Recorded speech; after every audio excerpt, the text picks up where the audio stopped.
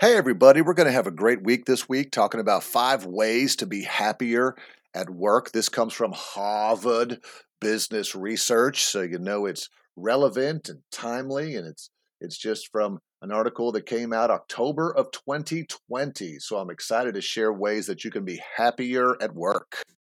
Clap along if you feel like a room without a roof. Clap along if you feel like happiness. Pete's Points. It's time for Pete's Points. Tip number 1 is just to fend off interruptions.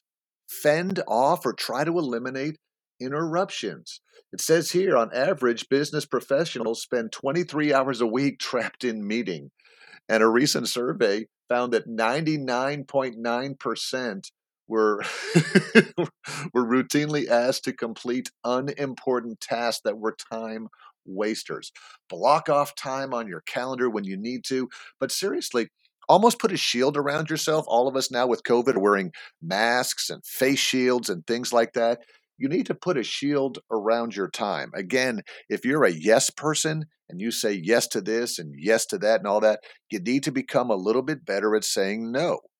There's a lot of demands on our time now. So they can be planned interruptions, they can be unplanned interruptions, but you need to, again, focus to be happier at work.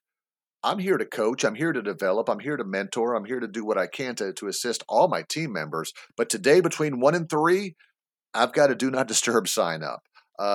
If you ask me to be involved with this campaign, I was involved in the last 2 campaigns. I'm going to have to say no maybe the next time. Just getting rid of interruptions and distractions is step number 1 to make sure you can prioritize the important work and be a little bit happier. Tip number 2 coming tomorrow.